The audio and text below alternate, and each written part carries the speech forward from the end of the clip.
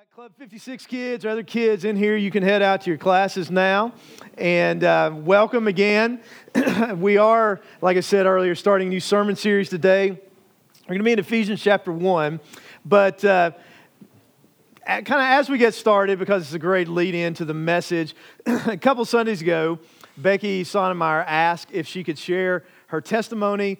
She said, last Sunday actually was 16 years that she'd been here at True Life. And with us doing the Q&A last week wasn't the best time, but then also kind of selfishly, I thought what she's going to share, because I know her story, will just be a perfect lead-in to what we're going to talk about today as we kick off the book of Ephesians. So, Becky, why don't you come and share now, and you make her feel welcome as she comes.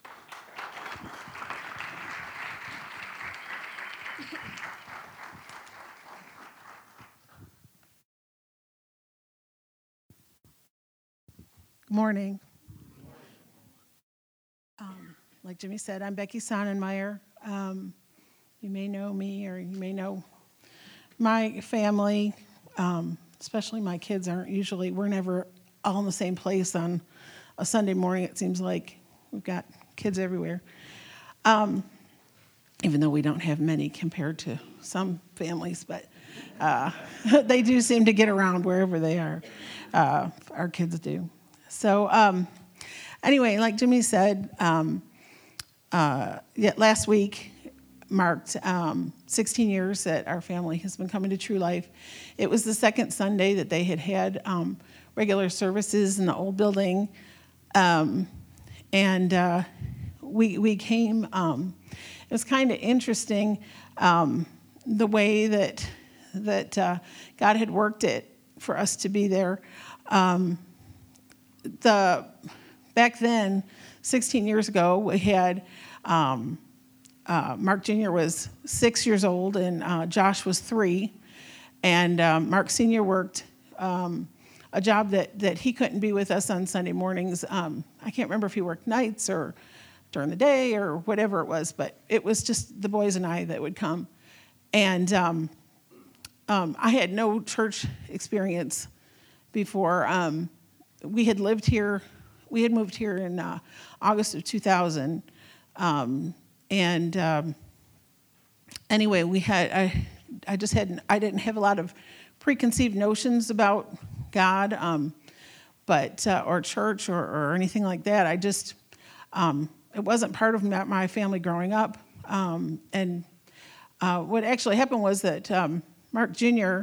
Was in kindergarten, and he would sit across the table from a boy that was telling him about church, and he would come home, and one day we were in the car, and he said, "Mom, this boy keeps telling me about church," and he said, "What does that mean?"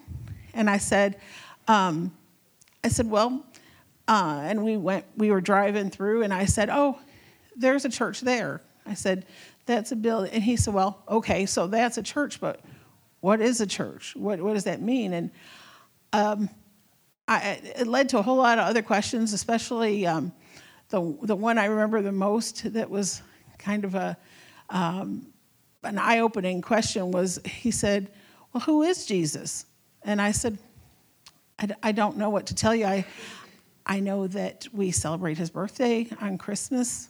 Don't know any other. I don't really know why we celebrate his birthday. It's hard to imagine that I just had no background, and so I had told my husband, I said, "Well, if he's going to be in school, if he's going to be in public school," I said, "we live in the Bible Belt now," and I said, "we're going to have to take him to church so he doesn't look. He can find out these answers to these questions because I don't know them." And I don't want him to get bullied in school. I mean, because he doesn't know the answers to those kind of questions. I mean, and so anyway, we came to True Life, and it was really interesting because when we got here, the family of that boy and his family were here. That it turned out that this was the church that their family had been going to, or they were actually part of the core group. Did I say the poor group? That was the core group. so he already knew somebody here, and it just and also there was a family that I knew really well that was here that I had no idea that they were coming either. So, but really, what I wanted to tell you was that the person I was on the outside was so different than the person that was on the inside. I wanted to share a scripture with you that God had laid on my heart when I was praying about what to share. It's from Ephesians 2:4-7, and it says, "Among them we too all formerly lived in the lusts of our flesh, indulging the desires of the flesh and of the mind, and were by nature children of wrath, even as the rest. But God, being rich in mercy, because of his great love with which he loved us, even when we were dead in our transgressions, made us alive together with Christ. By grace you have been saved, and raised up with him, and seated us with him in the heavenly places in Christ Jesus, so that in the ages to come he might show the surpassing riches of his grace and kindness toward us in Christ Jesus." And that phrase, "but God," had really stuck with me as I was preparing to share, and how many times I can put that "but God," and how much we can even if you don't know him as your Savior, even if you're kind of just finding out what that's all about, there's so many answers that he gives us in the Bible about of things, and so many different problems or questions you may have. One of the things that was it's probably hard for anybody that knows me now would believe that this was true, that inside I was dying inside, really, 16 years ago. I wrote down some words that inwardly that would have described me, and they were sad, hopeless, lonely, self-loathing, self-hatred. Those were all words that really, I couldn't even tell you now how accurate those words would have been to describe me. And I could probably think of a lot worse than that to tell you, but of words to describe the person I was. I had been in a lot of bad places with a lot of wrong places, wrong time, wrong people. And I just had so much guilt and sadness in my life, but I didn't share that outwardly. I've always been a really private person, and outwardly, some of the things that people knew of me were that I was loud and brazen and bold. It's probably to write, even when I wrote this, to describe me as brazen now is just, I can't even imagine that the same person, which I'm not. Praise the Lord that I'm not. But I was mouthy. But people always, what I would do is the worse I was inside, the louder I was, and the more brazen I was, and the more I was, the worse I got inside, the more of the life of the party I became. And it was just a really, really bad place to be, a downward spiral. But when I came here, and people through God used a lot of people here to minister to me, and there was a lot of people that mentored me and just loved on me for who I was, and helped me to see that God loved me. He had loved me back then, and I didn't even know him, and he loved me, and he wanted better for me than. And there was so many lies from the enemy that I had believed, that I was unforgivable, that I was not loved, that I was hated by everybody who knew me, that I just can't even tell you the things that would go through my mind. But God had a different plan. And anyway, I just wanted to share my transformation with you and tell you that in 16 years, God can change somebody. And if He changed me, He can change you. Thanks.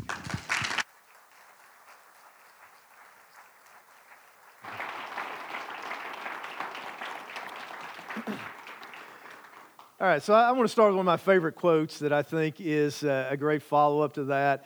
It's by a pastor by the name of Jud Wilhite, and he says, most of us don't really want changed lives, we want changed situations. And I think there's a lot of truth in that. We want God to fix stuff, we want God to do things for us.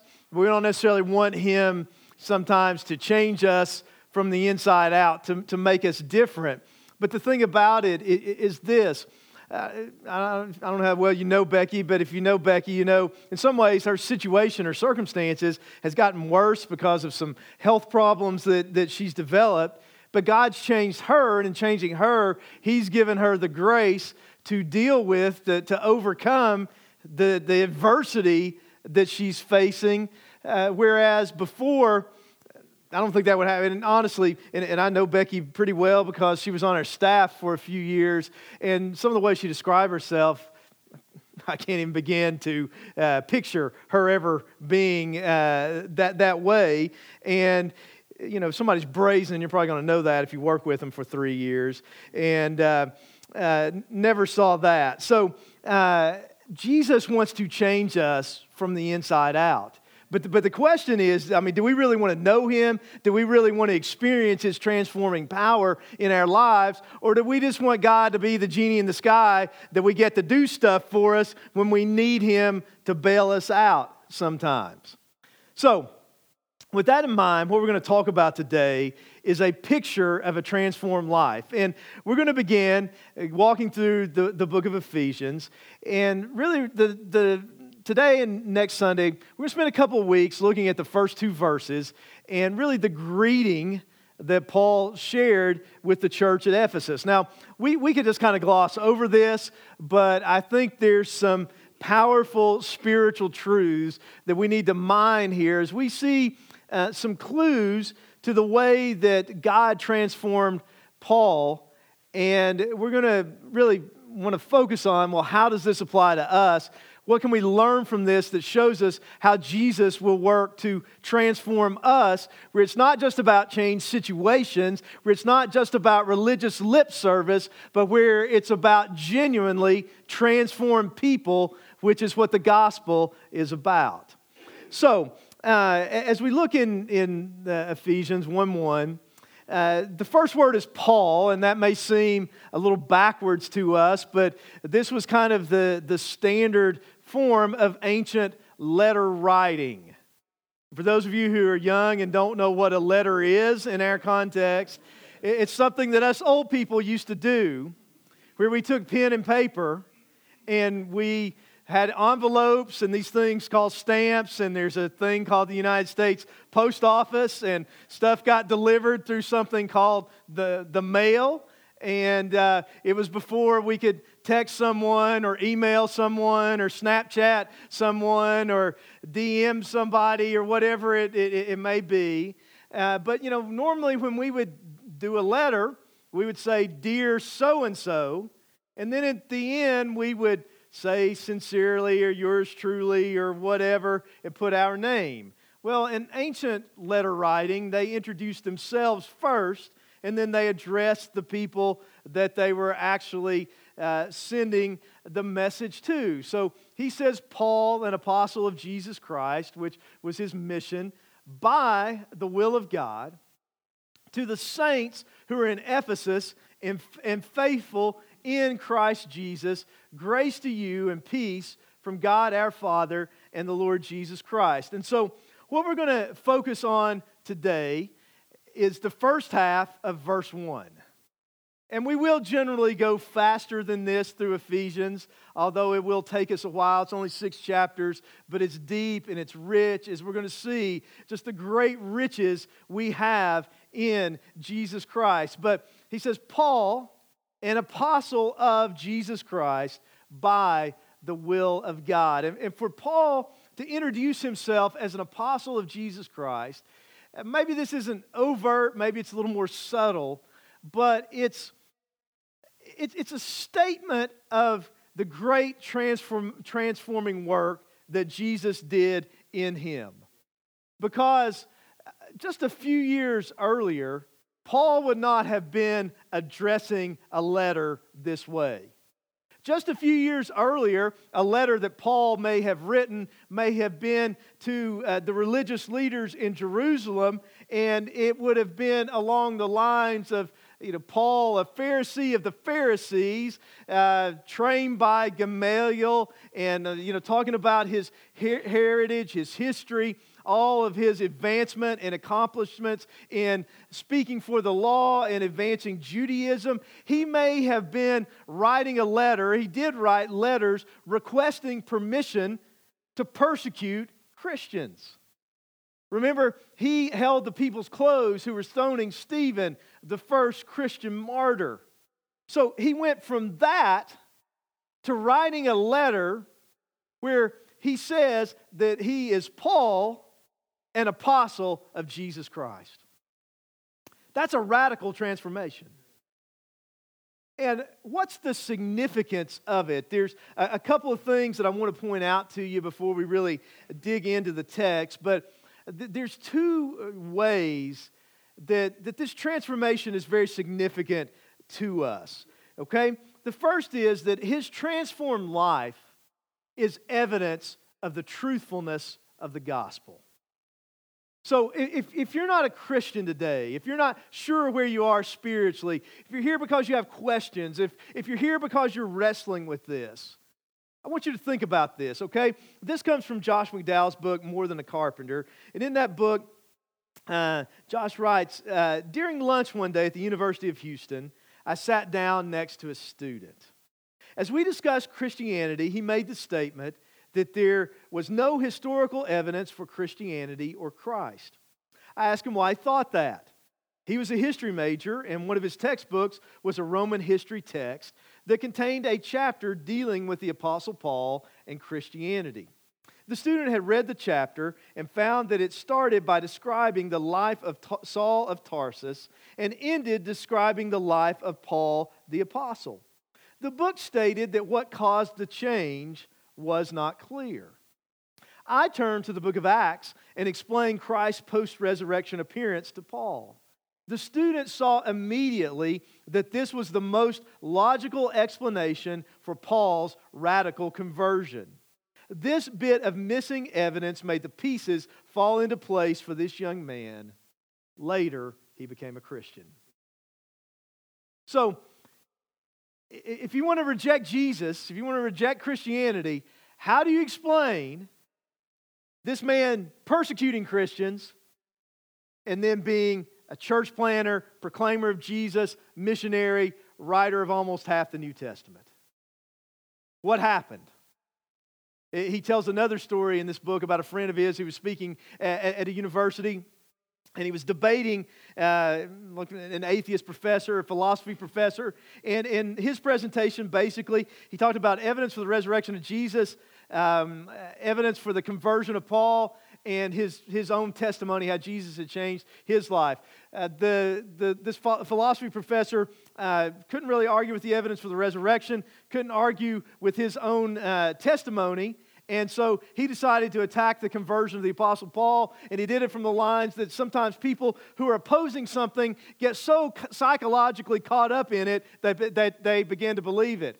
And Josh McDowell's friend just simply and quietly said to him, and he said, "Then, well, Professor, you better watch out because you may be in danger of becoming a Christian then."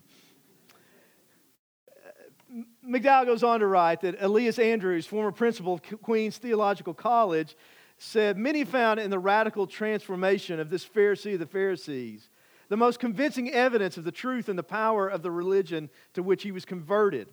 as well as the ultimate worth and place of the person of Christ. A long time ago, this was in, I think, the 1800s, may have even been the 1700s. There were two Oxford-educated friends, author Gilbert West and statesman Lord George Lyttelton, who decided that they were going to refute Christianity.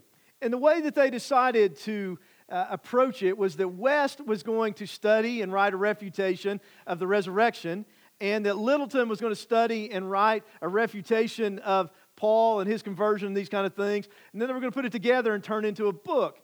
There was only one problem. They kind of parted ways, went to study each of these aspects of Christianity on their own. And during the process, through studying the evidence, each became Christians. And when they came back together to write the book, they kind of each had to sheepishly admit to the other that instead of refuting it, I'm now a follower of Jesus. And so they actually ended up writing a book detailing, the evidence for it and their conversion and this kind of thing. And in the book, Lord Lyttelton wrote this. He says, "The conversion and apostleship of St. Paul alone, duly considered, was of itself a demonstration sufficient to prove Christianity to be a divine revelation." He concluded that if Paul's 25 years of suffering, listen to the logic of this, and service for Christ were a reality, which even a Roman history book, an ancient history text would admit that, if that was a reality, then his conversion was true, for everything he did began with that sudden change. And if Paul's conversion was true, then Jesus Christ rose from the dead, for everything Paul was and did, he attributed to his witnessing the risen Christ. So this is significant because his transformed life is evidence of the truthfulness of the gospel. And I encourage you, if you're wrestling with all this, to consider that. But a second reason this is significant is that his transformed life is an example of what a genuinely transformed life looks like for us. His life, this transformation, is a picture.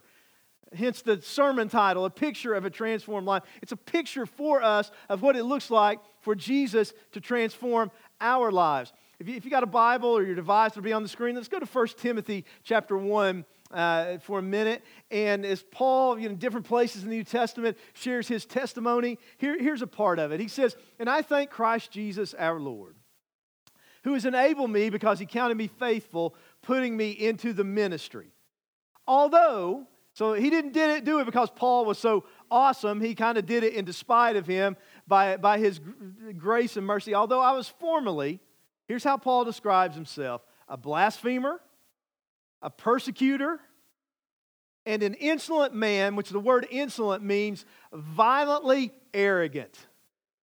So Paul describes himself as a blasphemer, a persecutor, and a violently arrogant man. But he says, "I obtained mercy because I did it ignorantly in unbelief. And the grace of our Lord was exceedingly abundant with faith and love which are in Christ Jesus." This is a faithful saying and worthy of all acceptance, that Christ Jesus came into the world to save sinners, of whom I am chief. So he didn't come for good people. He didn't come for awesome people. He didn't come for people who have it all together. He came for persecutors and blasphemers and violently arrogant people. He came for sinners like you and I.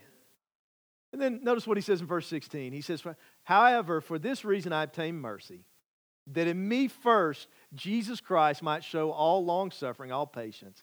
As what? As a pattern, as an example, as a picture to those who are going to believe on Him for everlasting life. That's you and I, if you're believing on Jesus for everlasting life right now. He's saying, Jesus saved me, the chief of sinners. He transformed my life. He took me from who I was to who I am now by His grace, as a pattern, as an example, as a picture. And then He just kind of breaks into praise and worship. He says, "Now to the King, eternal, immortal, invisible, to God who alone is wise, be honor and glory forever and ever. Amen." He just couldn't help himself because he was reflecting on what Jesus had done for him, the greatness of His grace and His mercy, how He had transformed his life. So the main idea of this is very simply that Jesus transforms lives. He transformed Paul's life, and he's still in the same business today because he said in Scripture, this is a pattern for those who are going to believe on Jesus for eternal life. He's the same yesterday, today, and forever. He's still full of grace and mercy. He still forgives. He still saves. He still changes, and He wants to change us from the inside out. He wants to transform us. And so there's two questions that I want to try to answer in the time that we have left this morning, and that is, what does a life that's transformed by Jesus actually look like? And then how does Jesus go about transforming our lives? And we're talking about transformation really primarily in the initial sense of salvation, and then it's an ongoing process of the work of sanctification by the Spirit within us. But I want to give you, and there's more, but I want to give you 6 characteristics of a transformed life that we see in Paul in the New Testament. And we'll go through these pretty quickly, and then I want to try to apply them to us and our lives and our situations today. So here's 6 characteristics of a transformed life. Number 1, he had a transformed heart. That's where it all started. See, he was exceedingly religious. Outwardly, he kept the law. He was zealous and all these kind of things. But you know what his heart condition was? Ephesians 2:5. Even when we were dead in trespasses, made us alive together with Christ. By grace you have been saved. Or Ephesians 2:1 says, you who were dead in trespasses and sins, He has made alive. And to be spiritually made alive is to be regenerated. It's where God takes a heart of flesh and gives us a heart of stone. He gives us a new nature. His Spirit comes to indwell us. He makes us alive on the inside. Listen, no matter where we are outwardly, Scripture is very clear that all of our inward spiritual conditions is that we're dead in our trespasses and sins. And we may look differently outwardly, but that's not really the issue. I mean, we can dress ourselves up, and ladies can put on makeup, and we can put on a smile, and we can put on our Sunday best and our Sunday face and act like we've got it all together, but God knows the condition of our heart. And what we really need is not to be more religious. We need a new heart. We need a transformed heart. And see, everything else flows out of that. Because the heart's the seat of our affections. It's the seat of our desires. And, Christianity is not about ultimately ought to or have to. I mean, there's an element of that in there. But it's really about a new want to. It's about that our deepest desire is to know Him, to please Jesus, that our affection is toward Him. And yes, because we're still sin, we struggle with that sometimes, but that's where our heart really ultimately is drawn if we're truly in Christ. That's what makes us new. It's the work of God in us. It's not all the things we strive to do outwardly and religiously. It's kind of like, you can go to McDonald's and say, I ought to get a salad, but I want to get a McFlurry. And that's religion. But Jesus gives us a new want to, where we want to please Him because we're new. Paul said, if anyone's in Christ, he's a new creation. Old things have passed away. Behold, all things have become new. So the gospel is not trying to get right with God by what we do outwardly. It's God making us new. It's God regenerating us, giving us a new heart, changing us from the inside out. And then out of that, we live a new and a different life because, number 2, a transformed life has a transformed character. A transformed life has a transformed character. Doesn't mean that we're perfect.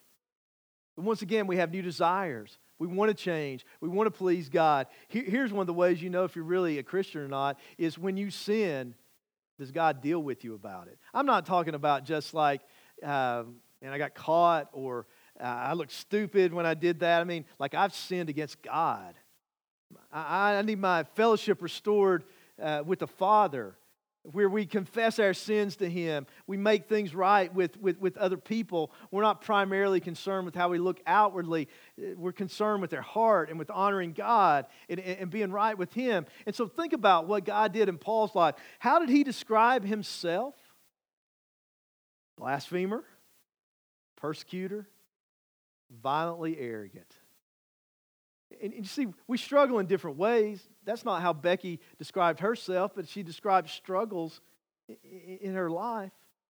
But think about how Paul described himself in his letters to these different churches. How many times did he say, imitate me as I imitate Christ?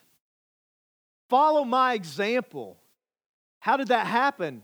It didn't happen because of how religious he was. When he was all religious, he was a persecutor and a blasphemer, and he was arrogant. It happened when he met Jesus, when Jesus got a hold of his life, when Jesus transformed him, and then he began to have the fruit of the Spirit. He began to say, you can follow my example now. This is who I was, but this is who I am, and this is what Jesus wants to do in you. It's a transformed heart. There's a transformed character. There's a transformed master, though. You know, if you're in Christ, you're under new ownership, so to speak. There's a new sheriff in town. There's a new boss. There's a new master. There's a new Lord. Paul described himself in Romans 1:1, Paul, a bondservant of Jesus Christ. Paul, a slave of Jesus. Lord, you own me. You possess me. You're my master. You're my Lord. You're my God. You're my King. You're the one that's in control. Can you say that in your life? If you really are a Christian, that's true. Doesn't mean necessarily we always act like it, but that is our position and our confession, and our desire is to follow Him. Listen, some of you aren't Christians, and some of you aren't Christians and you know you're not. Some of you aren't Christians, but you think that you are. But some of you aren't Christians because you may want a fire insurance policy, but you don't want Jesus as your Lord. You still want to run the show in your life. And I'm telling you, it doesn't work that way. There's nothing like that in the New Testament.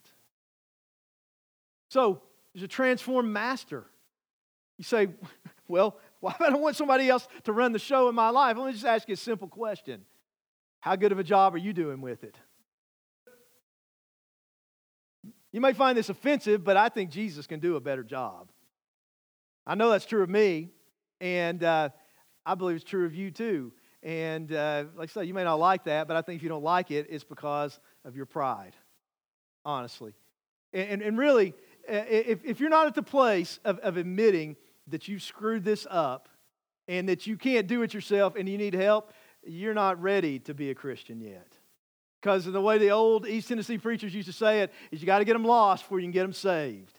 And if you don't know you're lost and helpless and hopeless, and your only hope is the grace and the mercy of God in Jesus Christ, you're not ready to follow Christ. So you got to come to the end of yourself. Number 4, there's a transformed mission. Paul, he introduced himself to the church there. He said, Paul, an apostle of Jesus Christ. Apostle means sent out one. It was an office then. It means a missionary. He was saying, my mission now is the mission of Jesus Christ. My mission is to take the gospel where people don't know Jesus. My mission is to make disciples of all the nations. And I want you to know today, if you're a follower of Jesus, whatever your vocation is, your mission is to make Jesus known to as many people as possible. All of our mission in Christ is to make disciples of all the nations. So, you may be a student, you may, whatever your job is, but ultimately you're a missionary. That's who you are in Christ. He transforms that. He transforms the message. Number 5, in verse 2 he says, grace and peace to you from God the Father and our Lord Jesus Christ. Basically now his message was the gospel. His message before was the law. Keep the law and everything's great. Now his message was, you can't keep the law. The law condemns you. There's no salvation in the law. The law is only meant to show you that you need a Savior. You need Jesus. You need His grace. You need His mercy. You need His peace. That's His message. And if you're a follower of Christ, that's your message. It's Jesus. And then, number 6, he had a transformed motive. Remember before he said he was arrogant, it was about how he looked. What people thought about him. Him, being acknowledged and praised. And him, getting ahead in Judaism, these kind of things. Now, you know what his motive was? It was the glory of God. Galatians 1:24. They glorified God in him. He said in 1 Corinthians 10:31, whatever you do it to the glory of God. And so, when Jesus revealed himself to him, when he brought him to the end of himself, he struck a blow to his pride. And instead of his focus being on himself and him being known, it was now on Jesus being known. So, what does this mean to us? What this means to us is in Christ, we have a new heart. And out of that new heart, we can live a different way with a different character. We have a new master. Jesus is now the Lord of our lives, and we're living for His mission, sharing His message with the motive being the glory of God, that Jesus is seen and revealed and not us. Now you say, and you may say, I like my life the way it is. You may say, I don't need a transformation. I'm a good person. I got it pretty well together. You may say, I don't want anybody else to be in control of my life. You may say, all this is just kind of stupid, really. That's what a lot of people think. And we shouldn't judge them for that, because actually the Bible says that the message of the cross is foolishness to those who are perishing. And that's where we get our word moron or moronic from. I mean, as Christians, we should just embrace that. And we should be okay with that. It's not our job to fit into the world. It's not our job to make this palatable to the world. I love the way Justin Self said it when he preached here in September, that we're called to believe an unbelievable message. That's what we're working to here in this text in just a couple of minutes. We're called to believe an unbelievable message. You say, how do you do that? We're called to burn all of our bridges behind us and put all of our eggs in the one basket of Jesus and the gospel. Why? I mean, that looks crazy to people, right? I mean, we're taught as Americans, right, to you do you. You don't let somebody else be in control of your life. You're taught you can handle your own problems, and you need to fix things. And if you work hard and follow these principles and do this or that, your life can be whatever you want it to be, right? We're taught that. Or, why would you claim to follow a guy from 2,000 years ago? Or why would you say, Jesus, that's the only way to God? We're taught to be way more tolerant than that, aren't we? It looks foolish. Why would we entrust our lives to somebody who rose from the dead? That's not normal, is it? Last time you went to a funeral, did you expect the corpse to pop up out of the casket alive? We don't think that way. Or why would you put all your hope in a cross? That's really nuts. Why would you put your trust in someone being crucified, something as horrible and terrible and awful as that? That's pretty foolish, outwardly speaking. So why? Well, let me say one thing, and then we're going to move on to the second question that we'll end with. But all this may seem foolish to the world. It may seem moronic. But I would say this, how's what the world doing working? When you look around at the world, how's that going? And if you want different results, you got to do different things, right? You want the marriage everybody you know has? You want the mental health, you want the drug abuse and everything. If everybody's got it all together and they got it all figured out, why are so many people popping pills and drinking and doing all these other things just to cope with life?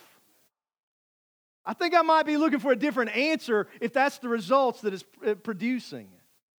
I think I might be looking for a transformed life instead of just something to help me cope to make it through the day. But how does this work? How does God actually transform our lives? What's the cause of a transformed life? And you may not be expecting what I'm going to say, but I'm going to tell you the answer is found at the end of the first half of verse 1. That phrase, when it says, Paul, an apostle of Jesus Christ, by the will of God. Paul said, the answer is not in me. The answer was outside of me. The little word by there literally means efficient cause. The efficient cause of him going from being a persecutor to an apostle of Jesus Christ was the will of God, the working of God, the gracious power of God. So, right there, that's a problem for some of you because you've been taught and you believe that the answer lies within you. I'm telling you, the answer is not within us. The answer lies outside of us. And until we come to the end of ourselves and admit that we don't have the answers, that we can't fix things, that we're not good enough, that we don't have it together, that we need a Savior, we don't have any hope. But once again, this runs against just human nature, the way that we think. It runs against our intellect. It runs against our will because it goes against our pride. Why?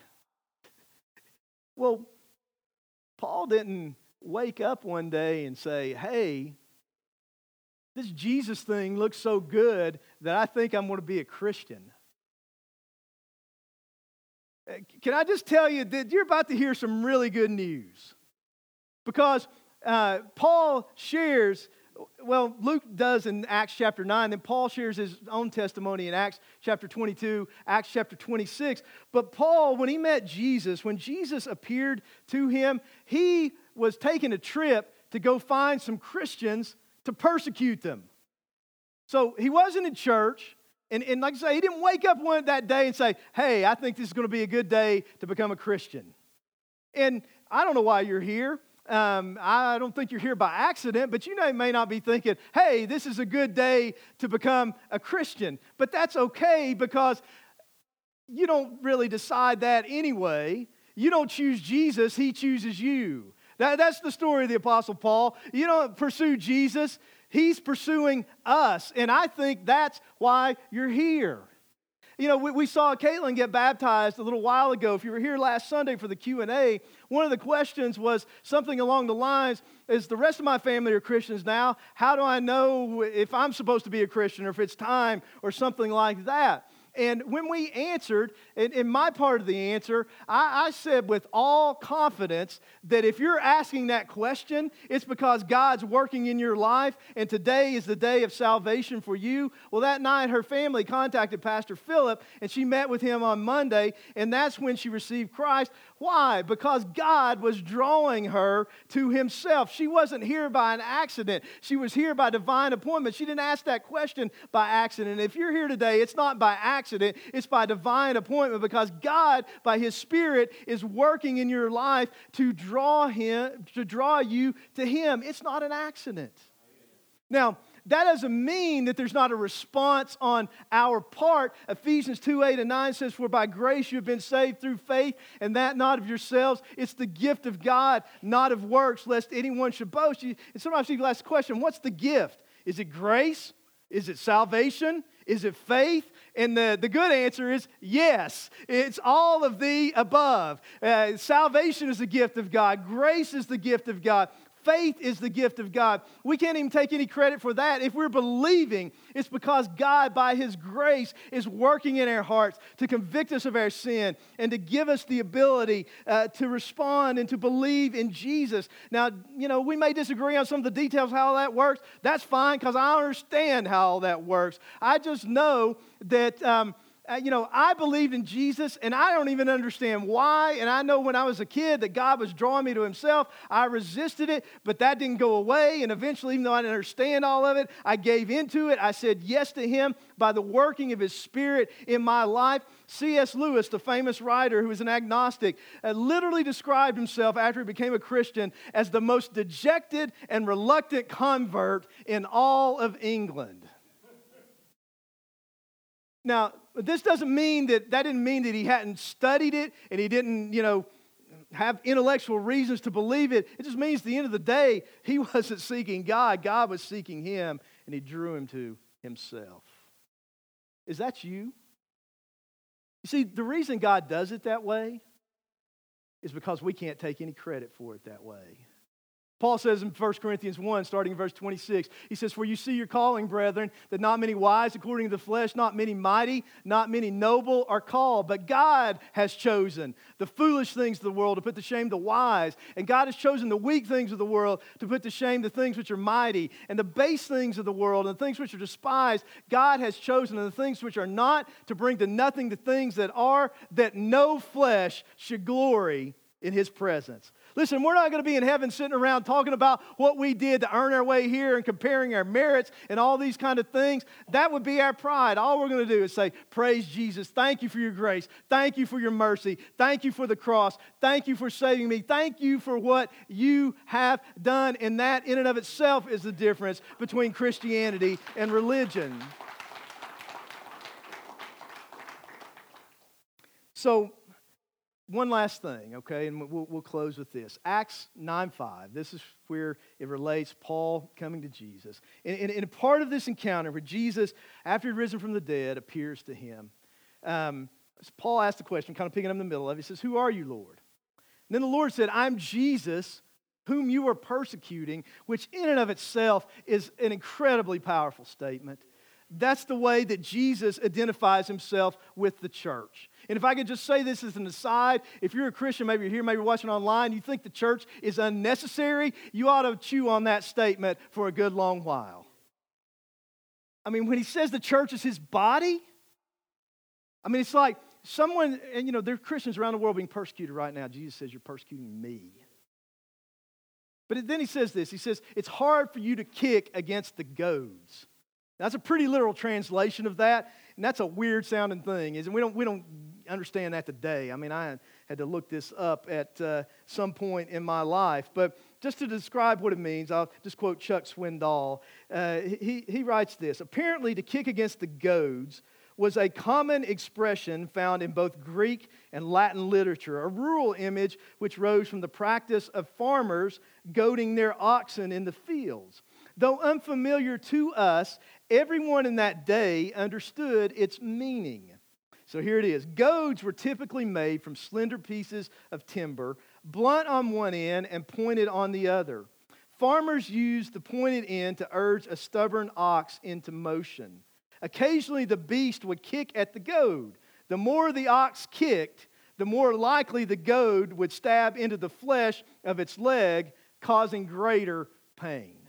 Now, with that explanation, does it make sense what Jesus was saying to Paul? I'm prodding you. I'm convicting you. I'm drawing you. I'm revealing myself to you. I'm working in your life, but every time you fight against that, every time you try to run away, you're just kicking against the goads. You're getting pricked. It's just causing you pain.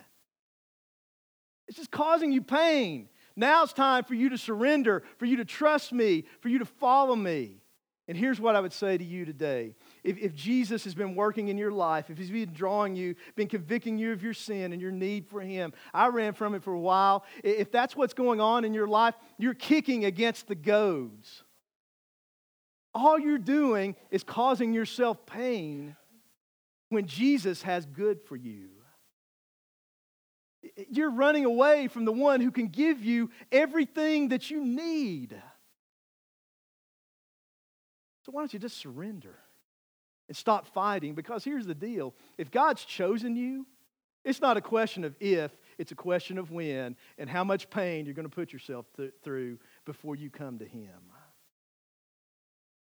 Stop kicking against the goads. Today is your day. You're not here by accident. You're here by appointment. The Spirit of God is speaking to you, and He's convicting you of your sins, and He's supernaturally regenerating your heart and enabling you to repent and believe now by an act of your will as God enables you. It's time for you to respond to Jesus. Let's bow our heads and close our eyes. And I just want to encourage you right now, if God is giving you the faith to believe, just to reach out to Jesus and call on His name. There's no certain magical words. Listen, if God's doing a work in your heart, nothing can stop that. But if you just cry out to God, ask Him to forgive you of your sins. Turn from your sin. Turn your life over to Him. Just surrender to Him. Say, just Jesus, take control of my life. I give myself to you. You're now my Lord. Forgive me. Cleanse me. Change me. Believe that you're God who came from heaven to earth. Believe that you rose from the dead, or that you died for my sins, and you rose from the dead. Listen, the Bible says we believe in our heart that God raised Jesus from the dead, confess with our mouth that Jesus is Lord, that we will be saved, that whoever calls on the name of the Lord shall be saved. That with the heart, man believes unto righteousness. With the mouth, confession is made to salvation. If He's making your heart alive right now, if He's giving you the faith to believe, just confess that with your mouth. Just take Him at His word and claim His promise, because that's really what faith is at the end of the day. In just a moment, I'm going to pray, and Molly's going to come sing something. We didn't do this in the first service. We're not really even exactly prepared for this, but I just feel like we're supposed to do this. We're going to have a time of invitation. And if you have questions about becoming a Christian, come and see me.